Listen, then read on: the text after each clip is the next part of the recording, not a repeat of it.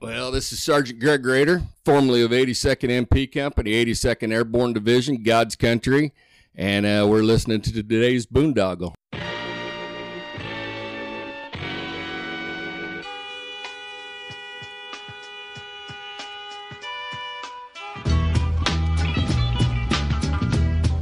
Hey everybody, thanks for listening to this intro before the intro of our today's Boondoggle radio show.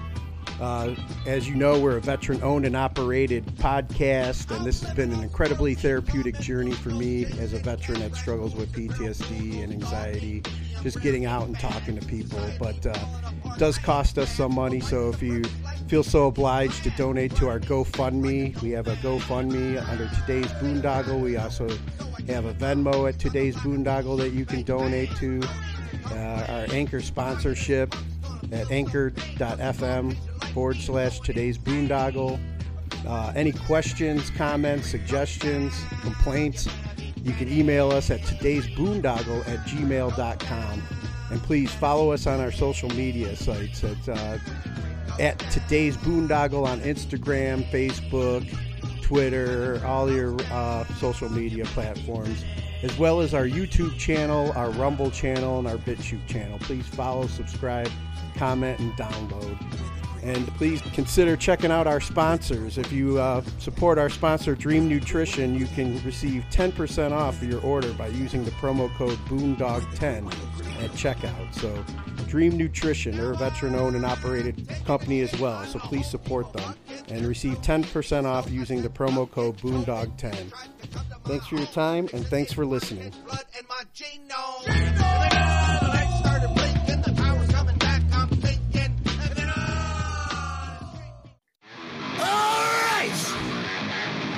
Listen up! Hold on to your seats! Grab your girls, grab your beers! What's going on? It's Tommy Beck, and you're listening to Today's Boondoggle. This is Mark Metcalf, and you are listening to Today's Boondoggle with Bailey on Domain Cleveland Radio. You are listening to Today's Boondoggle with Bailey on Domain Cleveland Radio. Yes, Kato Kalin listens to this all the time. Welcome to Today's Boondoggle. Now, here's your host.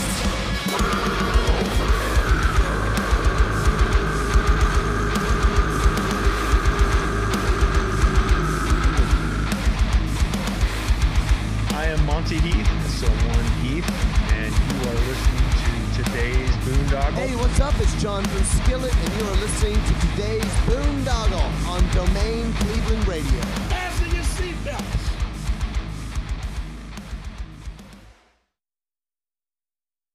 What's going on, everybody? It's Bill Bailey with Today's Boondoggle. And real quick housekeeping note, if you are watching us on YouTube, which I think it just got allowed back on after another timeout from them. But if you are watching us on YouTube, please hit that subscribe, follow button. And if you're watching us on Rumble, and I'm going to start pushing the BitChute channel now too, because of the issues I've been having with YouTube. So follow us on BitChute, Rumble, and YouTube for now. And then also if you're listening to us on whatever podcast platform you use, Spotify, iTunes, Apple Podcasts, Google, all that stuff, hit it, hit the follow and subscribe button on there too. Really appreciate your support. So we can continue to bring you the kind of conversations I'm about to have with catching up with old friend, Mr. Kevin Moore. What's going on, buddy? How you doing? Good. So yeah, we, go back to kind of like, I think we officially started like talking at one of Paul's 4th of July parties. Yes. And then we realized we had the military connection and stuff. So, usually when I have somebody on for the first time, I like to get a little bit of a background. I mean, I followed your story on social media and, I love what you do with vans and everything, and I want to get into all that. But when I have somebody on for the first time, I like to get a quick background. So do you remember originally what you want to be when you grew up? Well, I wanted to be an artist. I thought that would actually an art teacher. I thought that would be an awesome job because I loved and adored my art teachers all through school. And still friends with my high school art teachers to this day. Nice. I'm really glad I didn't go that route because my wife is a art teacher, and what I see her going through at her job, I don't think I would have lasted too long putting up with what teachers have to do these days. So it's kind of fortunate that I went down a different path. Yeah. And then do you remember when it was that you kind of felt the calling to serve your country? Oh, the calling came when I asked my dad what we had in the bank account for my college fund, and he said he had just pumped it all into the gas tank of the station wagon, so I was going to go be staying with my Uncle Sam. It's a kind of a running joke, although I always knew I was going to end up going into the military. Both my grandfathers served, my dad served. We're a pretty pro-military family, and I was Air Force, and fortunately, when I went in, they had some programs that I was really interested in, so it worked out well. Yeah, you were telling me, you sent me a little bit about like what you originally wanted to go into, and then how Uncle Sam works. It's the needs of the military. Yeah. But like, what was it? What was it originally again that you were looking for doing, and then I went in with a guaranteed job for graphic artist. And after finishing up basic training and everybody was getting their orders, they called me down to CQ and said, hey, we have a breach of contract. Your job has been civilian contracted while you were in training, and so your tech school doesn't exist anymore. So let's see if we can find you something else. And it was kind of funny, but they brought down a captain who was a pilot, and he was on a flight crew. And I had some really, really good scores with my eyesight. And so he sat me down and said he wanted me to go through a class 4 flight physical. Mind you, I'm a little foggy on a lot of this because this was 30 plus years ago. And so he sends me to go get this physical. And I come back and they're like, wow, you've got like superhuman depth perception and all these really good things with your eyes. I still, to this day, like, I've got really good eyesight. I barely have any issues. So he goes, we want you to be a B-52 aerial gunner. I was like, man, I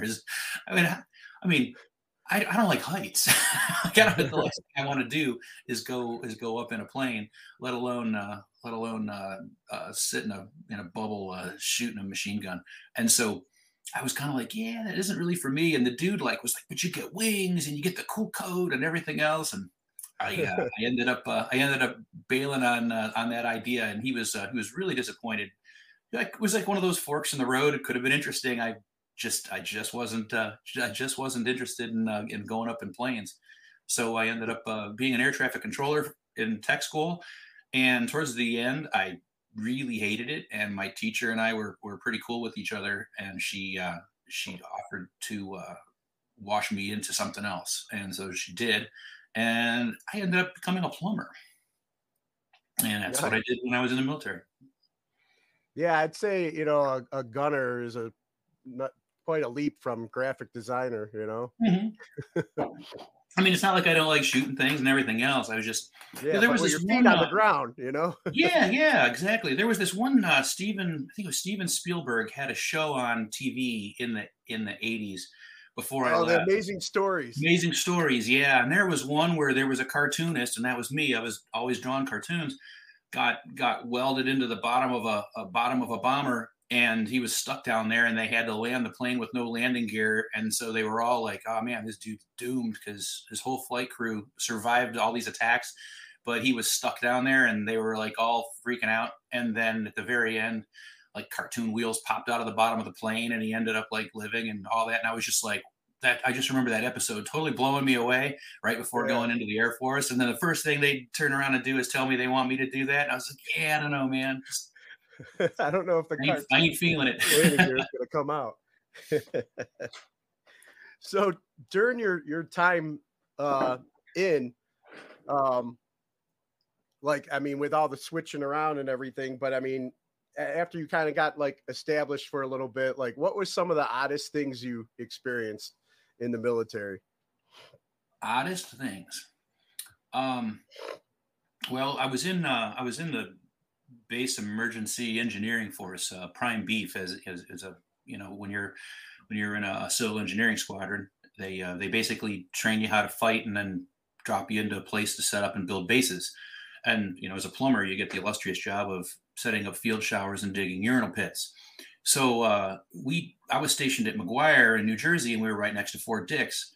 And like for 3, 4, sometimes 5 weeks at a time, they would send us to the bivouacs next door, and they would just let the Rangers beat the daylights out of us and shoot us, and with the Miles gear and all that kind of stuff. But it was just kind of like, oh wow, it's like laser tag. This is really cool. Only they're actually allowed to really pummel you when they get their hands on you. So it was a lot of fun. Learned a lot of interesting stuff.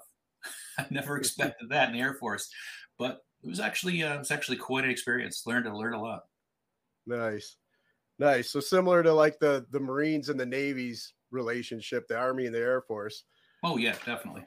Yeah, do a lot together. And then what would you say during your time in was like one of the worst places that you'd say you served at?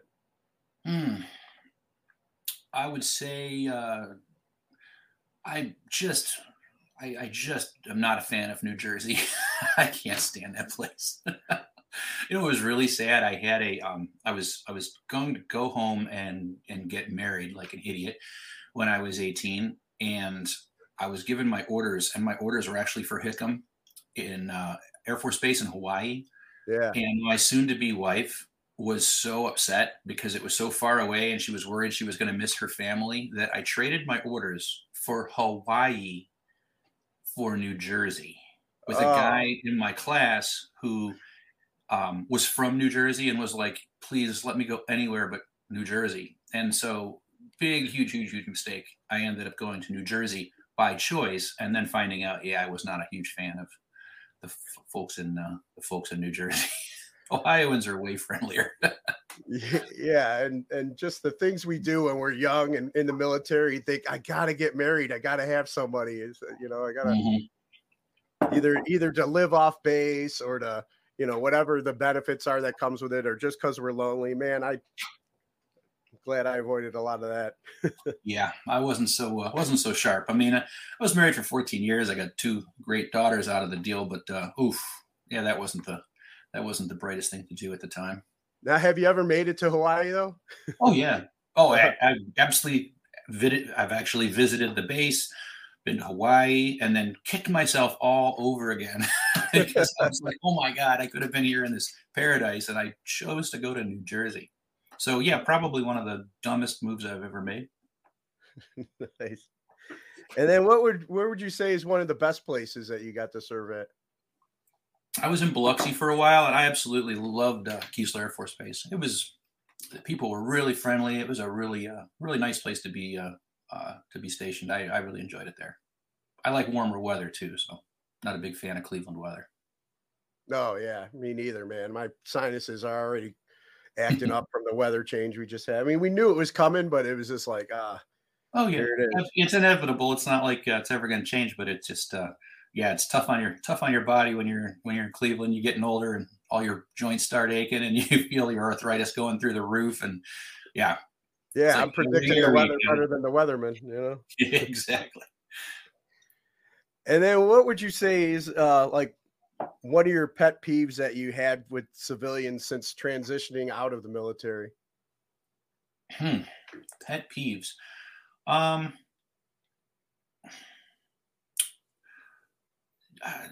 the top of my head, I was very fortunate. During the time that I was in, things were pretty peaceful. I had orders to go over they actually called me back in when Desert Storm popped off, but I ended up not having to go. So I didn't really have a very tumultuous experience while I was in. So getting out, transitioning to civilian life was actually, pretty easy. Went out and got a VA loan for a house, and found jobs as a plumber and sewer worker pretty easily. It was really wasn't too big a deal. I can't really say I had too many problems. I mean, other than the paperwork, I've just had to this day, I am still arguing back and forth with the VA trying to get my medical records from some stuff that went on, and to this day, I'm still waiting. Oh man, I gotta connect you with my guy then. I just last week went down and spoke with one of the higher ups at the American Legion, and he's going to try to help me get them. So, but the bureaucracy of every government thing. I mean, especially, I retired from working from the government, and I'm sure used to the whole, wheels of government turn very slowly thing. But yeah, it was just kind of one of those things. Kind of, I guess if you're asking, yeah, that was probably the one thing that I find the most aggravating. I guess is just the bureaucracy and the slowness of getting anything handled. Yeah, and then I guess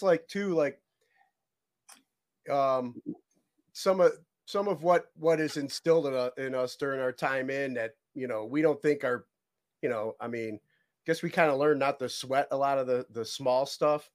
And one thing I've just noticed is that's driven me nuts is all the things that have everybody up in arms.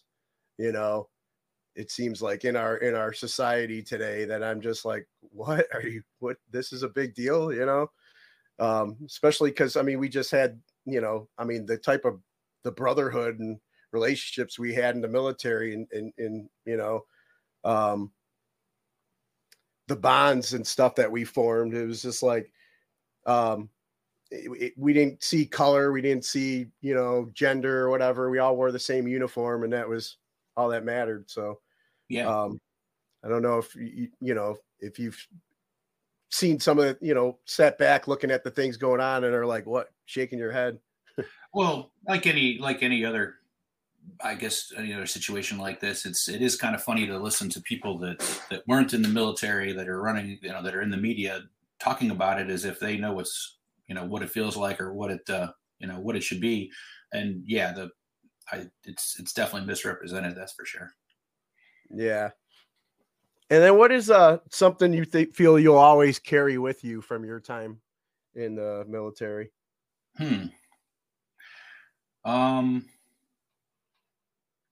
I would say, there was an awful lot of, as I'm sure anybody that's ever been in the military, you've always got fun memories and things like that. I've still got a couple of really good friends that I met while I was in, that I'm still good friends with to this day.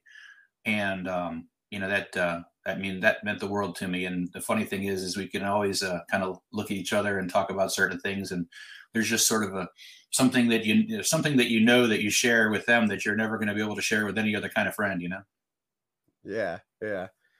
And, I wasn't like a big fan of, Facebook at first. And I'm still kind of not like a huge fan of it, but, when I was finishing my final deployment, I remember I was still I was doing the MySpace thing back in the day. I liked MySpace, and then when I was finishing my final deployment, a bunch of, strangers that ended up becoming family, from all across the country were like, dude, you gotta get on Facebook so we can keep in touch. So, I did it for those intentions. And it's funny, like you said, there's, all of a sudden there's guys that when there was no social media around from my early days of my military career that I've been able to reconnect with. And it's just like not missing a beat, that brotherhood and stuff is still there, Oh, absolutely. It's Facebook has its pros and cons, but that's definitely one thing that's great about it, is being able to stay in touch with some folks that you wouldn't normally get to see on a regular. Yeah, for sure. And then what's one of the funniest stories you feel you can share from your time in service? That I can share. Say I can think of a few that I can't.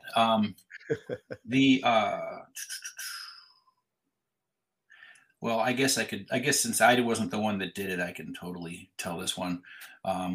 We were in field training over at Fort Dix with all the miles gear on, and we were in the middle of a simulated firefight, and me and one of my good buddies were protecting a generator from being taken over to keep the lights on our base. And the first sergeant of our squadron was just a bastard. He was just an awful guy. And he just, everybody hated him. And yeah, there was all kinds of stuff going on, and there was, you could hear, gunfire everywhere. And my buddy was like, "Hey, there's Sergeant Collier," and he literally shot him. Set off his gear, and the EET team came and put him in the dead tent for a while, and I was just like, dude, but because there was so much stuff going on, it was just a training exercise, but I was like, oh my gosh, man. It was like, so yeah, that I probably shouldn't even be able to tell you that story, but it was just funny at the time. So like simulated friendly fire there, huh? Yeah, pretty much. And the funny thing was, there was a whole bunch of other guys that were talking about doing the same thing. They were like, it was just, yeah, he wasn't a very popular guy. I think he got into a bit of trouble towards the end, so it wasn't a big surprise. Nice. And then, what's like one of the greatest hopes that you have for the country that you'd been willing to give your life for? Well, I certainly hope we can keep, from a military point of view, I certainly hope we can keep our military strong and stave off any kind of conflict whatsoever. I believe in peace through strength, and it's definitely something we've always tried to do, and I hope they can continue to. One nice thing I see, like last night I went to that Joe Walsh James Gang concert down in Columbus that he put on for the vets.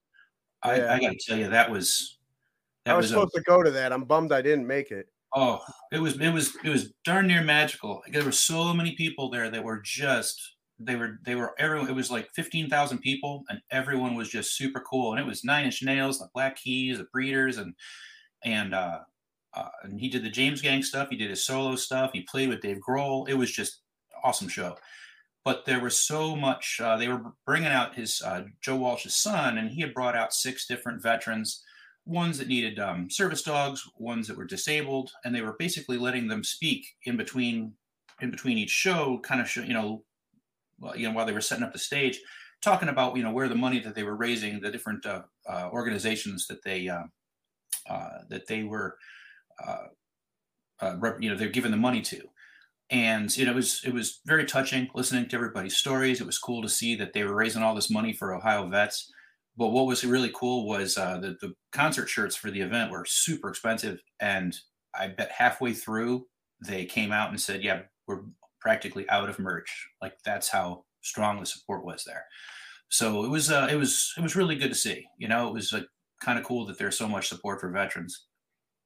Yeah. And that, I mean, when I read that thing too, I was just like, man, that's really cool, Joe Walsh, to, get by. And I guess he does this thing annually, but this was like the first year that it was like all like Ohio based, basically, bands, that were from Ohio, which I thought was amazing too, Yeah. And it was a really good show. I mean, like with my art and my band, we've done, charity events for veterans things all the time, and, wounded warriors and things like that, but never seen anything like this. It was really cool to see such big bands come out and put on an amazing show. It was really, really good time.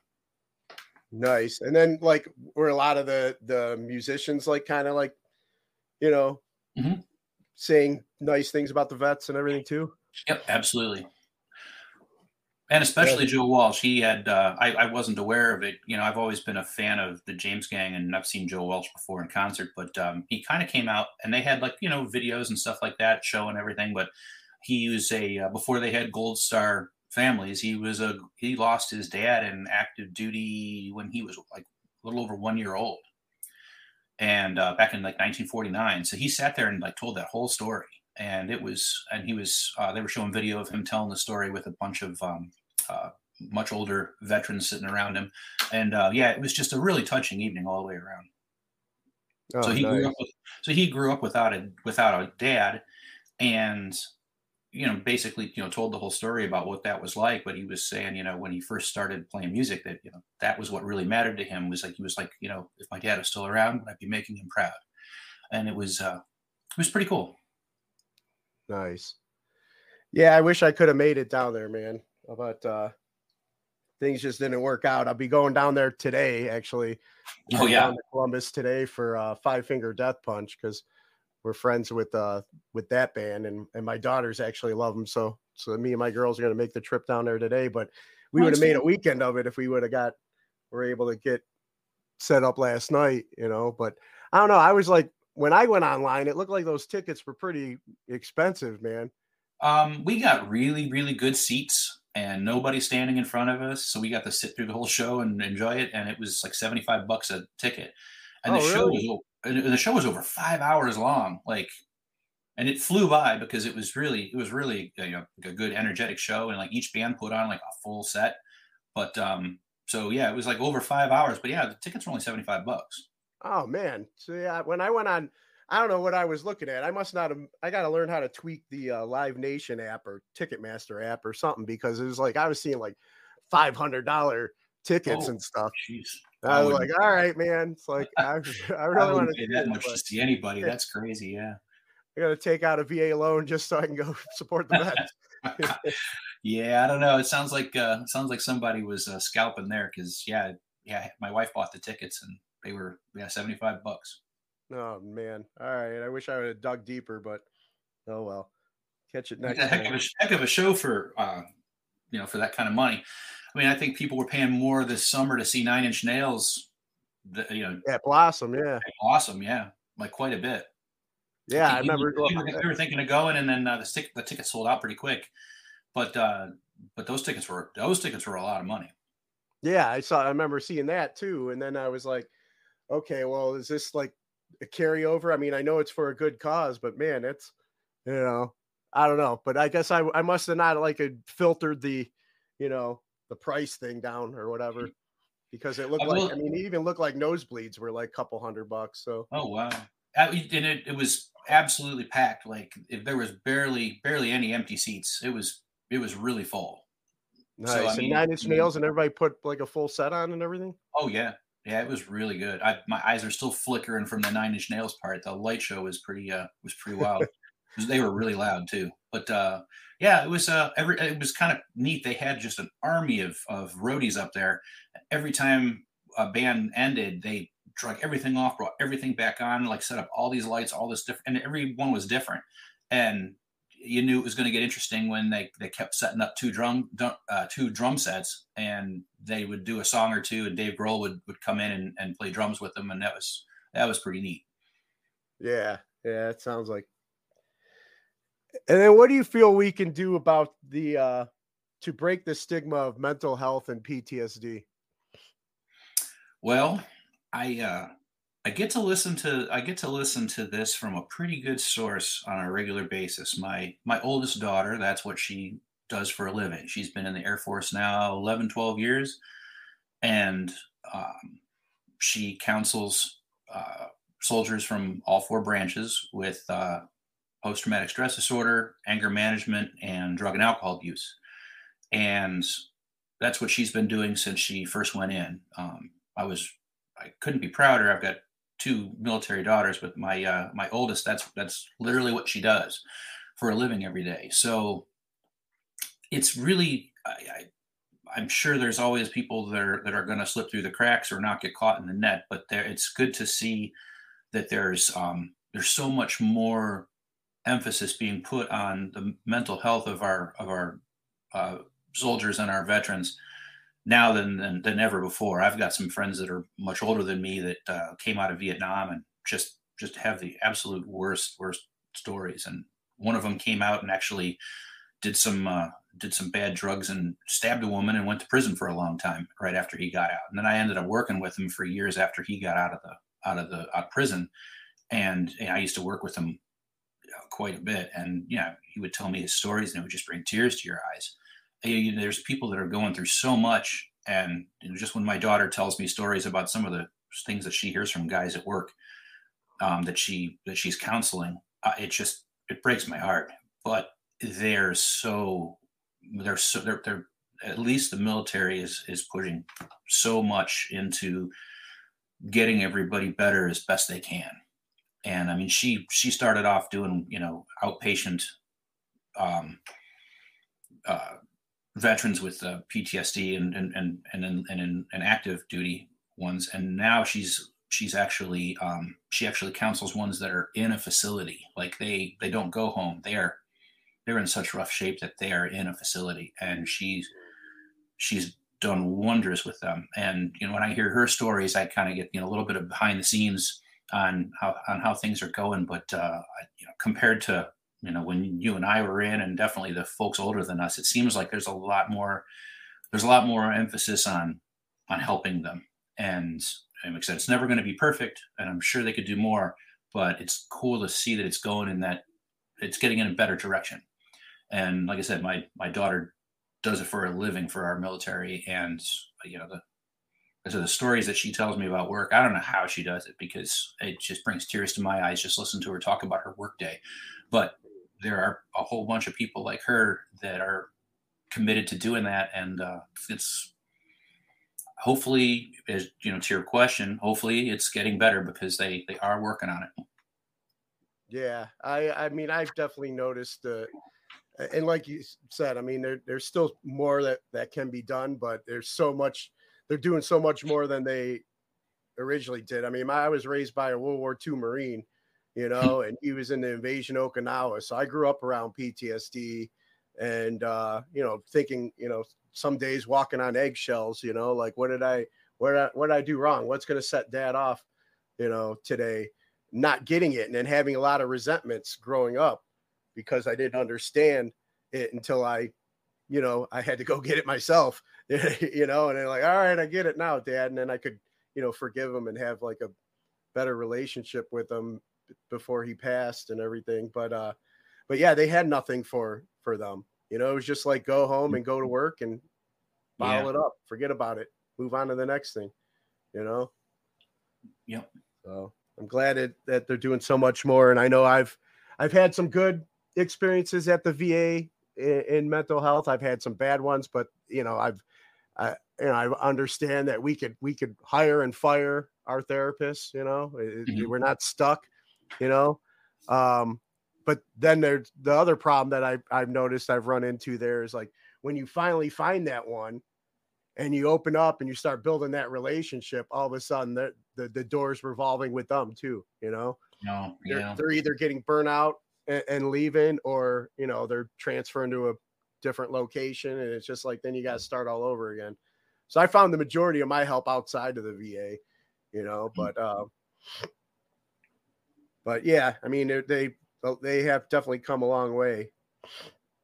Well, so, exactly. I'm sure it's not perfect, but it's just good to see that they're trying. Yeah, which is a whole lot more than they were doing in previous generations. Yeah, exactly.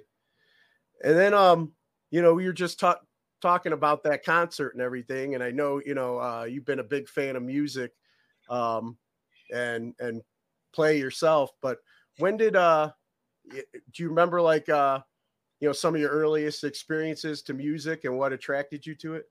To music? Yeah. Well, you're gonna laugh, but I think it would definitely be my first concerts was at the Front Row Theater, and it was Sha Na Na, and I was in the 4th grade. Nice. I got to meet the band and meet Bowser after the Bowser. show. Sweet. And I kind of had the itch ever since. I always wanted to be the bass man, but my voice was never low enough to sing that low. But I ended up playing bass, and it's been a lot of fun playing music all these years. Nice. Yeah, and then I mean, so you saw Sha Na Na, that kind of attracted you to music. But like, when did you decide to start, like, picking up an instrument and playing? Well, I really didn't pick up an instrument until I was in my mid to late 20s. I was like busy with, I mean, my first passion is building hot rods and classic cars. And so, like, from when I was 14 on, I've always had a car or 2 or 3, and I'm always working on them. And so that pretty much monopolized all of my time. It wasn't until I started having kids that, you get a lot of downtime as a parent when they're little, where you're just keeping an eye on them, and they're just hanging out in the room. And rather than stick them in front of the TV, I bought an upright bass and restored it, and I would just put in a cassette and play along to the music, and my daughters always enjoyed that. So it's kind of like a fun way to watch your kids. And then I just started playing with some friends, and one thing led to another. But yeah, I didn't do it when I was a kid. I actually didn't pick it up until I was in my 20s. That's cool, man. That's a cool story because, like, you know, so many of us just put them in front of the screen and let the screen watch them, you know. And Yep. you stayed interactive, and you know, you're like, okay, you know, I can't. They're too little for me to bring out to the garage right now and work on cars and keep an eye on them. So let me do something interactive with them that kind of keeps your hands busy and everything too. So that's a cool story. And then, you know, you got together with some friends and started playing. Like, when did you guys like put any bands together and start playing out? Maybe 15, 18 years ago, we were going over to a friend of ours' house and jamming with him, and he had like recording equipment. So we were basically writing a song every night, and everybody was just kind of throwing something together. And by the time it was done, we were having fun. And my wife used to sing in a bunch of Cleveland bands, so she's got a really good voice. And so we needed somebody else to sing, because I couldn't sing all the songs and play at the same time because I'm a lousy bass player and I can't sing and play at the same time unless it's like super simple. And so I brought her in, and next thing you know, we kind of started a band, and we played out for a few years, and we were having a lot of fun. And then we decided to go a different direction. So 4 of us, the 2 married couples in the band, we broke away and started 45 Spider, and we've been playing for maybe 10, 12 years now. So you guys still get together and play occasionally? Well, we were playing pretty regular until COVID popped off, and then they you know how that went for live music, and so we took a hiatus. But we've been practicing pretty hard and heavy for the last few months. We're working in another guitarist, so we've got 2 guitar players now, which we've never done before, and we're getting ready to actually start playing out again. Oh, nice. And then, you know, speaking of like COVID and how that affected you, I know you were also a business owner for a while too.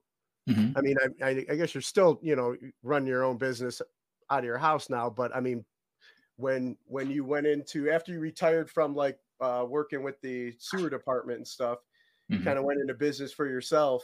Want to talk a little bit about that experience? Yeah, sure. I guess I retired from the city of Twinsburg. I ran their sewer maintenance department, and I was still young and always had a passion for cocktails. And so I opened up the Boondoggle Lounge in Northfield Center, and it was a kind of like a speakeasy cocktail lounge. And we were doing great until our governor shut everybody down, and that pretty much did us in. I mean, I tried to stay open with their rules and their regs, but I didn't have a kitchen, so there was no food to go, and they were shutting everybody down at 10 o'clock for almost a year or so, and I was a late night joint, so it just basically decimated my business.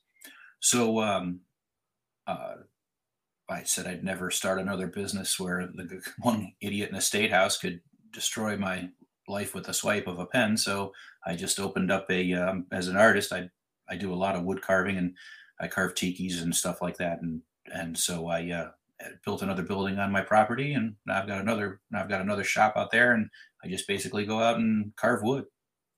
Yeah, a lot of orders and specials, like it's all commission work, so it's kind of nice. I've got plenty of work to do, but yeah, I've just kind of been doing that since I'm kind of semi-retired, you know. Yeah, but I mean, what like kind of like attracted the theme of the tiki bar for you? Was it those orders to Hawaii you never really got to? No, not so much. It was like I said, our logo for the Boondoggle Lounge was actually a werewolf that looks like Robert Mitchum, and that was Mr. Boondoggle, and so we had it was a classy cocktail lounge, but we did have a few tiki drinks on the menu. But I've been carving tikis. I've been carving tikis for much longer. The my grandfather on my mother's side he was stationed during World War II in the South Pacific, and he became enamored with the culture there. And when he came back, he actually retired from American Greetings, but he was a very good artist and really good really accomplished wood carver. And so growing up, ever since I can remember, I was always hanging around with him in his wood shop and learning from him. And so when I got old enough to start doing it myself, I've been carving that kind of stuff as well. So I kind of got the wood carving thing from my grandfather. Nice. And then now, you say you've always kind of been into hot rods and working on cars and stuff like that. What was something that originally attracted you towards that? Well, my dad was a classic car guy. We've always had old cars. He raced stock cars in upstate New York in his youth, and he always had old cars. So I grew up restoring cars with him from ever since I can remember. And he had old cars all the way up until the day he passed last year. So I definitely got all my car stuff from him. But he was also a really good artist. So figure back in the 70s, he was doing airbrush art on vans and motorcycles and things like that, murals and that, and pinstriping. And so I got all that from him. So I picked up a brush and started pinstriping when I was a kid, and been airbrushing since I was little. So it's just that all that art stuff I basically got from my father. Nice. That's why I still like building cars to this day. And I did the same thing with my daughters, and they're both pretty artistic, and they both have really cool classic cars. So, it's like they grew up in the shop with me. So, they've been pulling engines and been painting cars with me since they were little kids. So, they're pretty comfortable around the garage. That's awesome, man. I love hearing the stories originally when they were too little to go out to the garage. You're interacting with them, playing bass, and forming that bond with them there. And then they want to go out with dad and learn how to do that. That's with the cars when they're old enough. That's awesome, man. I wish I wish I could go back, and I would have been more like, hands-on, but I was in a different state of mind back then, Sure. But I wanted to talk also about, one of the things that I've loved following your story with, because, I've always kind of been like grew up like, watching A-Team and, all the or like, big fan of the Punisher and all the people that had like these badass vans and stuff. And Yeah. I see you rehabbing the vans, and I guess so. You've been doing the artwork on the van on the outside as well. Then I've been following. I think it's Green Fuzz. Yeah. Your Green Fuzz van. You want to talk about like when vans kind of Okay. came in? Well, when I was a kid in the 70s, my mom and dad were vanners. And so in 1975, they went into the GMC dealer and bought a brand new van, proceeded to take it home and fully customize it. And they took me and my sister and went to van shows and van ins. And we were in that thing all summer long, and we had lots of fun with it. And it was all airbrushed up. My dad did like a real wild paint scheme on it. It was actually patriotically called the Spirit of 76 because he finished it on the bicentennial year in 76. So it was red, white, and blue, and it was airbrushed up really cool. But when so I've always, even though I've always had classic cars, I've always had at least like one van or one panel, something along that line, so that I could run in that crowd as well. Because honestly, between the hot rod scene and the van scene, the vanners are much more fun. There's a lot more partying. There's a lot less drama. It's definitely like a more relaxed, fun atmosphere than the hot rod scene. But I run in both. But I was always wanted to take and do a van where I got to just go crazy with all the 70s style airbrush techniques. And I sold an old chopper that I had and took the money, and I found a $1,500 stripped out short second gen Ford that was from the West Coast, and had it shipped to my place. And me and my youngest daughter gutted it out. It had dead rats and dead mice in the back. It was like it had this crazy old custom interior in it, but it was just roached from the sun and a lot of neglect. And so we started from a bare shell, and she helped me basically do all the body work and paint. And on every panel, I just did all the different techniques, everything from flames to freak dots to lace work to endless lines and scallops. Just went crazy on it. And when it was all done and finished, it ended up being pretty cool looking. So it was, for the last 5 years, I've been cruising that to a lot of van shows and stuff, and it's makes people smile. Yeah, I love seeing the pictures. I have to come out sometime and see it in person sometime and actually see all the work and everything you've done inside. But if you I've always kind of been like leaning more towards like, my goal, one of my dreams were too, like before COVID came, was, because my youngest just graduated high school, was just like waiting for her to graduate. And then I was thinking about either, selling my place here and just getting an RV and living in an RV and traveling, or even just like refurbing a nice van and traveling and being the guy that lives, in a van down by the river or whatever, I'll tell you, it's got its pros and cons for sure.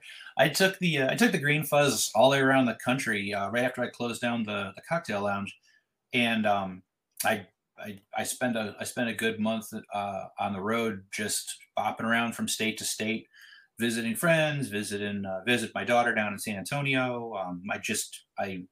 And so I kind of got to do, just nonstop vanning for a good solid month. And I tell you, you meet all kinds of people. You get to see just how amazing this country is, because it changes so much, from one place to the next. Yeah. And, especially during COVID, it was pretty wild how you would just cross an imaginary line and everything was different. You'd go from some states where you couldn't even walk into a bar without them contact tracing and taking down your name and your email address and your phone number and masks up to your eyebrows. And then you go into the next state and they're like, COVID, what? Like they, no signs on the doors, no plexiglass hanging from the ceilings. It was just like a normal world. It was just like, wow. And all you're doing is crossing an imaginary line as you're tooling around the country in a van. It was definitely an interesting thing to try. But yeah, you get a van. I always tell people get a van because it's so much more fun. And there's always, room to sleep and room to take something home if you find something neat somewhere that you want to buy. That's like, with a hot rod or a motorcycle, a lot of times you can't exactly, haul anything. But always got room in a van. Always got room to sleep in a van. Yeah. I'm a big fan of music, and I hit quite a bit of festivals and stuff, but it's always trying to find like lodging and stuff like that. And it's just like, man, if I had a nice decked out van, I could still go to the festivals. I could just sleep in my van. And, I'm used to the, throw a little bit of water under the armpits for the day and, be good to go from my time in the military. So, yeah. And we've been doing that for years. I can't tell you how many shows we've played that were like, big outdoor things or whatever. And we would just crash in the van, or we used to have a smaller camper. Now we've got a bigger camper, but we used to have a smaller camper. We used to pull with the Green Fuzz all the time, and my old red second gen Ford I had before that. And yeah, we would crash in that camper or crash in the van all the time after playing a show. Because, you don't want to get all loaded up drinking and then go hit the road. But man, you got a van, you got a place to sleep it off. Yeah, exactly. And I remember, you're talking about, passing the imaginary lines and how different, so much of different states are in our country. Just, a lot of people, I feel like are just, they don't travel and they think that this is it, and they stay in their bubble and they think that's how the rest of the world is supposed to be, and I had the pleasure of getting connected with a veterans group a few years back that called Higher Ground out in Idaho, and they fly out veterans with PTSD and they do like recreational therapy with you. And we went horseback riding up in the Sawtooth Mountains, camped out for a week, and we're fly fishing and, making our own food, drinking, water straight out of the mountain spring. It was amazing. So I connected with the guy over there that owns a hyperbaric chamber facility, and he gives veterans free treatments in that too. You just got to supply your own. You just got to pay for your own travel and supply your own food, and he'll let you stay in his loft there. So cool. I was like, all right, I'm going to do this then. And I brought my daughters and we drove cross country, and it seems like as soon as you get past like Chicago, man, it's a whole new America, Yeah, that's for sure. And it was beautiful, man. We would stop at different little locations. Like I would look up like weird, like I didn't like doing like the full days driving, all the time. So I'd like break it up in like 4-hour increments, and then we would stay the night here, and then 4 hours the next day driving, stay the night there or whatever. And I think we went to the Stonehenge of cars or whatever. I forget what state that was in. In Texas with the Cadillac Ranch. Yeah, I think so. Yeah, we stopped at all these like weird locations and did all, just experience things, and it was awesome. And we were out in Idaho for like a month, and it was just, kids were holding the doors open for you. It was like Bizarro World, no litter. People are cleaning up after themselves, no graffiti. I'm with you completely on that. I mean, being from Ohio like we are, Idaho is really far away. And I always just pictured Idaho and potatoes. I really never gave Idaho a second thought. And right before COVID, we had a couple of hit songs on satellite radio on Sirius XM, and Little Steven's Underground Garage put us on tour, and we played a show in Idaho, and rolling into that place, and it was way up in the hills, way up in the mountains. It was one of the most beautiful states I've ever seen. Like you said, the water coming out of the mountains, and it's just so clear, and everything's so clean, and the people were so friendly. Yeah, it was just. I can't wait to go back. I want a vacation there and spend more time, because it was kind of a drag. We had to roll in, play a show, spend the night, and then hit the road and be in Vegas by the next evening. So it was it wasn't like I got to spend a ton of time, but it was so far up into the mountains that it was like 5,000 feet above sea level, and it was just getting up there with the tour bus it was just so beautiful, looking out the windows and seeing what a beautiful state that is. Oh yeah, really, sure. Really blew me away. I had no idea. Yeah, my daughter has been wanting to go back, so we're gonna try and plan something here probably next summer.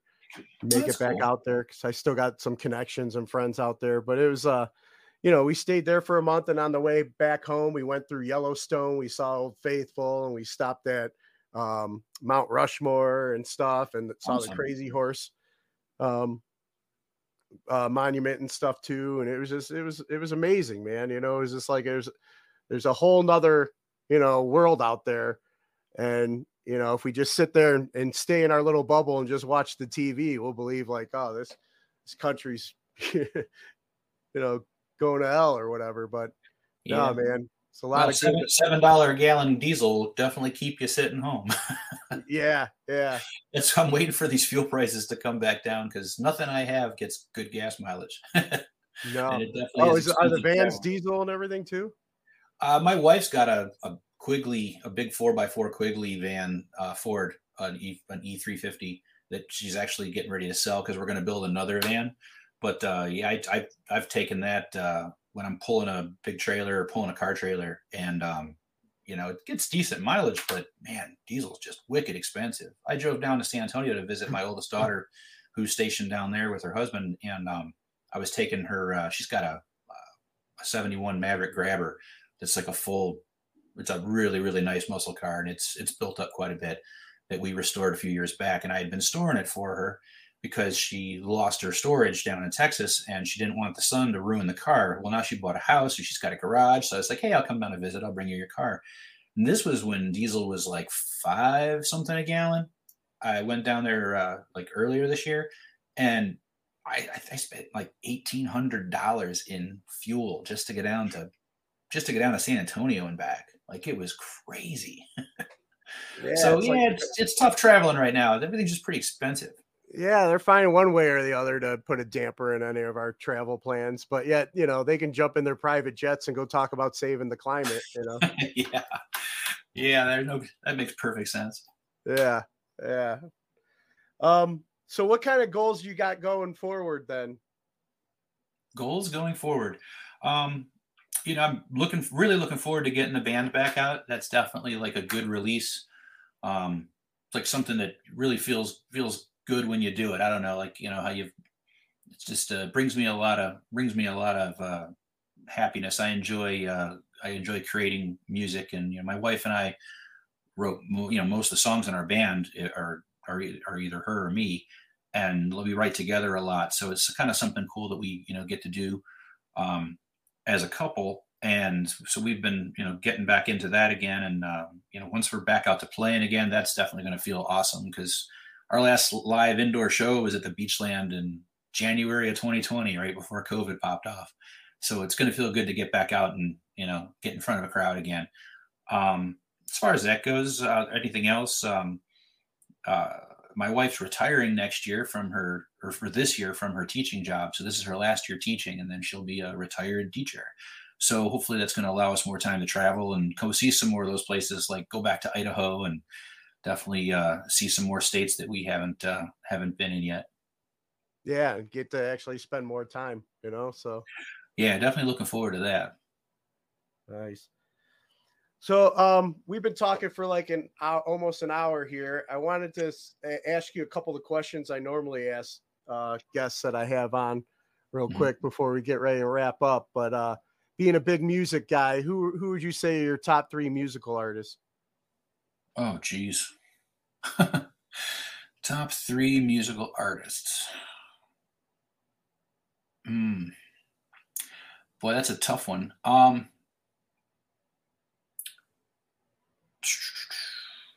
right, you're going to laugh because they're so different from one another, and there's probably a lot of music people that are going to roll their eyes at this, but my top 3 are Steppenwolf, Deep Purple, and the Beastie Boys. Nice. Left Sha Na Na out, but well, I mean, they're basically a cover band. And then here's a question you might, I'm sure you'll enjoy. What class do you feel should be mandatory before graduating high school today?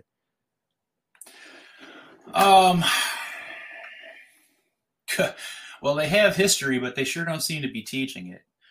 I remember sitting down with both my daughters with that ASVAB for Dummies book, just going over things, and it blew me away how much just common knowledge, history, especially about this country, that either these kids weren't taught or they somehow didn't retain. And that was a little unsettling to me. So I actually sat down and started going over history that they should have been taught while we were working on getting ready for them to take their ASVAB tests.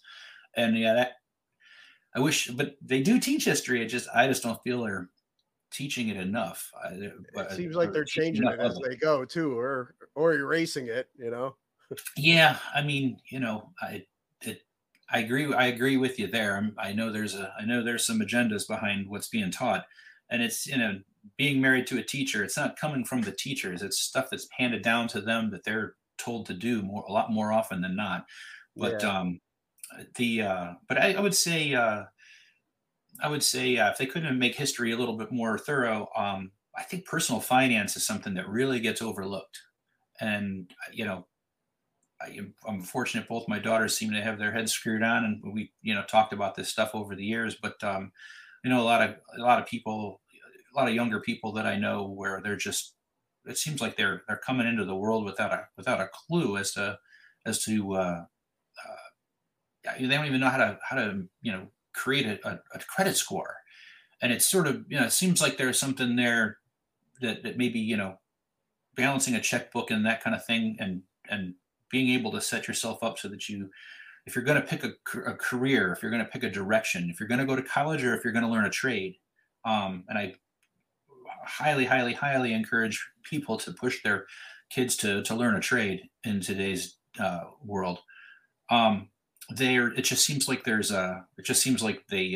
need to have a plan early on, so that so that they have a net, and they have a savings, and they have something that they can rely on something bad happens in the world, where all of a sudden they need to rely on themselves. And same thing goes with unfortunately the trades. There's we used to have so many trades that they taught in school that they don't do now. And now, I mean, I know so many guys with body shops that can't find painters. I know so many guys with plumbing and electrical companies that can't get people to even come in as apprentices. And there's a huge shortage of young people wanting to get into the trades. And the years when we were in school, there was a whole lot of stuff that taught you that. And now it seems like they've pulled a lot of it away. And it's just not every kid is cut out for college.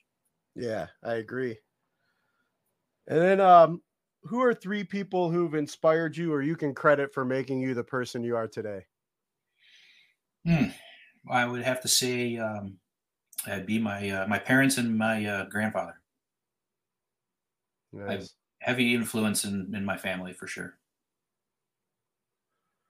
And then favorite toy as a child? My favorite toy as a child would have to be what were those things called? It was like, I think they were called SSTs. It was like a 1/24th scale car that had like a big rubber wheel in the middle, and you took a T stick with teeth on it and you put it through a little square on the roof and you pulled it, and there was one called the Smash Up Derby. Yeah. Where it was like 2 cars, and when they had a mechanism in them where if you hit the bumper, the doors would fly off, and the hoods and the tires would fly off, and it came with 2 ramps. My gosh, man, I wore out like 3 of those things. I was forever ripping cars across the kitchen floor, hitting ramps and jumping stuff. Nice, that's awesome. And then we talked a little bit about our service and then your daughters and stuff. Do you have any message for our military brothers and sisters that are currently serving overseas? Message for our people are currently serving overseas. Stay safe. We have the utmost respect for what you're doing. Nice, man. Well, hey, Kevin, it's been great catching up with you and getting to hear your story. I told you we'd get you got something to share, Well, I tell you, it's sort of weird talking about yourself and answering questions about yourself. I gotta say that's kind of a first, but thank you, Bill. I appreciate it. And hopefully I didn't bore everybody to death. No, man, it's all good stuff, man. It was great. And it was good for me to get to know more of you. And like when you guys get out and start playing, man, again, I'm definitely going to make a show and we'll catch up, man, for sure. Cool. For people that, may be interested in, I don't know if I forget, does Green Fuzz have its own like social media, or does, or if anybody's interested in ordering some of your tikis or wood carvings and stuff, where would you send them? So if you want to look at the Green Fuzz, all you have to do is hashtag Green Fuzz or Green Fuzz Van, and you'll find me. My band's called 45 Spider, and my art name is Mortified. So my Instagram is Mortified 45 Spider. So it's I've got band stuff on there, art stuff on there. But as far as like my wood carvings and that kind of stuff, my business Instagram is House of Moonglow. Nice. And that's tikis, and I probably got some videos for a while there. I carve a tiki with a chainsaw and then back up a 50s car that has flamethrowers on it and then cook the thing in the flames. It's kind of a wild live show that I do. So there's some videos and stuff floating around with that. Awesome, man. To check those out. Well, and hey, Kevin. You can find 45 Spider on Bandcamp and all that fun stuff, download our music or watch our videos or whatever. Sounds good, man. Hey, Kevin, it was great talking with you, buddy. Good catching Great talking with you too. And we'll be in touch. You take care. You too.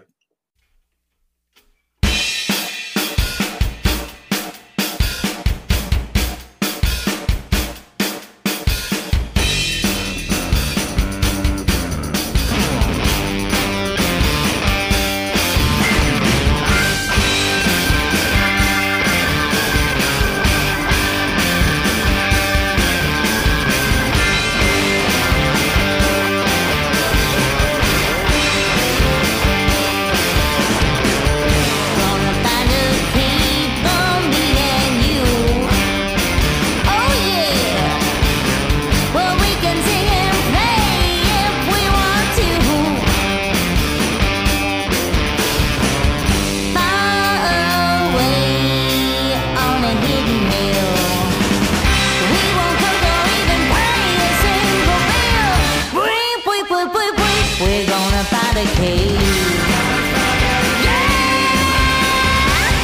Gonna find a cave where we can hide.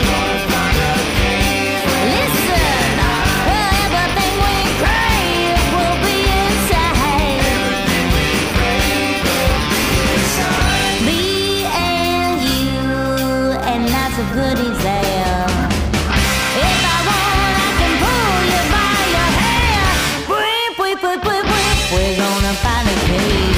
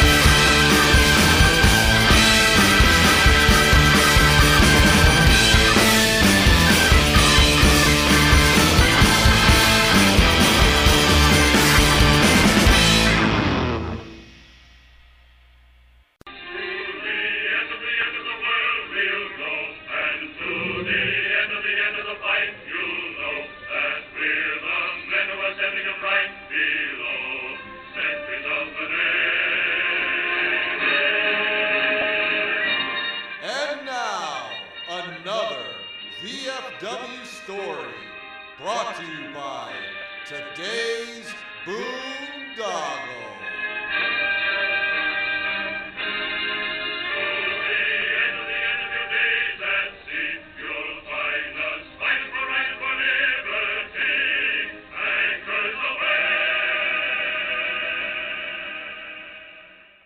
Oh yeah, that one's not gonna make air.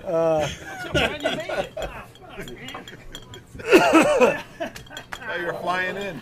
Good. How are you? Good. Yeah. Your flight was delayed at Hopkins? Did you ride your bike in? Flight was delayed at Hopkins, huh? Yeah, I'll tell you what. I left at 5 o'clock. Yeah. Yesterday. That 480 is terrible. Yeah, yesterday. Yeah, it's prime time of getting screwed up, you know. How we doing? I'm okay. Take a break. Did you run in here? He ran here from Hopkins. The freeway's blocked up. Grab that chair over there. Hey, Sit down, man. that's him. This carpenter? The one you only. Say, it's been, I don't want to sit at 10th grade last time I've seen you. Yeah. What do you want to drink? Go to One in, kick one out. We're telling sea stories here. Yeah. Yeah. No. Oh, that's a good idea. No, we were all studying for the ASVAB. We're thinking about going back. It's cram session.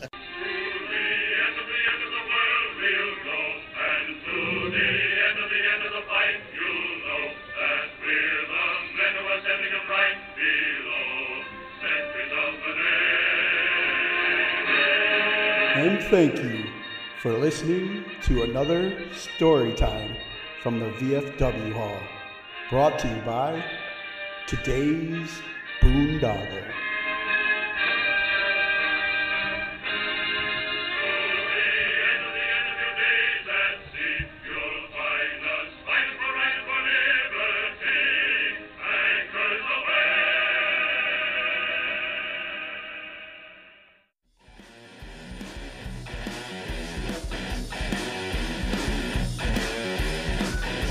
Thank you for listening once again to today's Boondoggle Radio Show.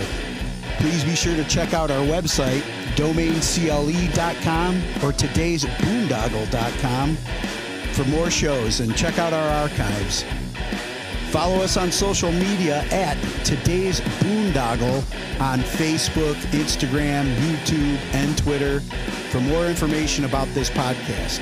And please support us on www.anchor.fm/Today's Boondoggle, as well as on our GoFundMe and Venmo.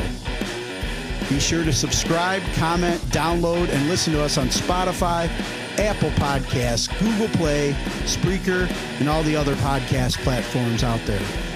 Please email us with any questions, suggestions, and comments via todaysboondoggle@gmail.com. Leave us some 5-star reviews and help spread the word. Thanks again for listening.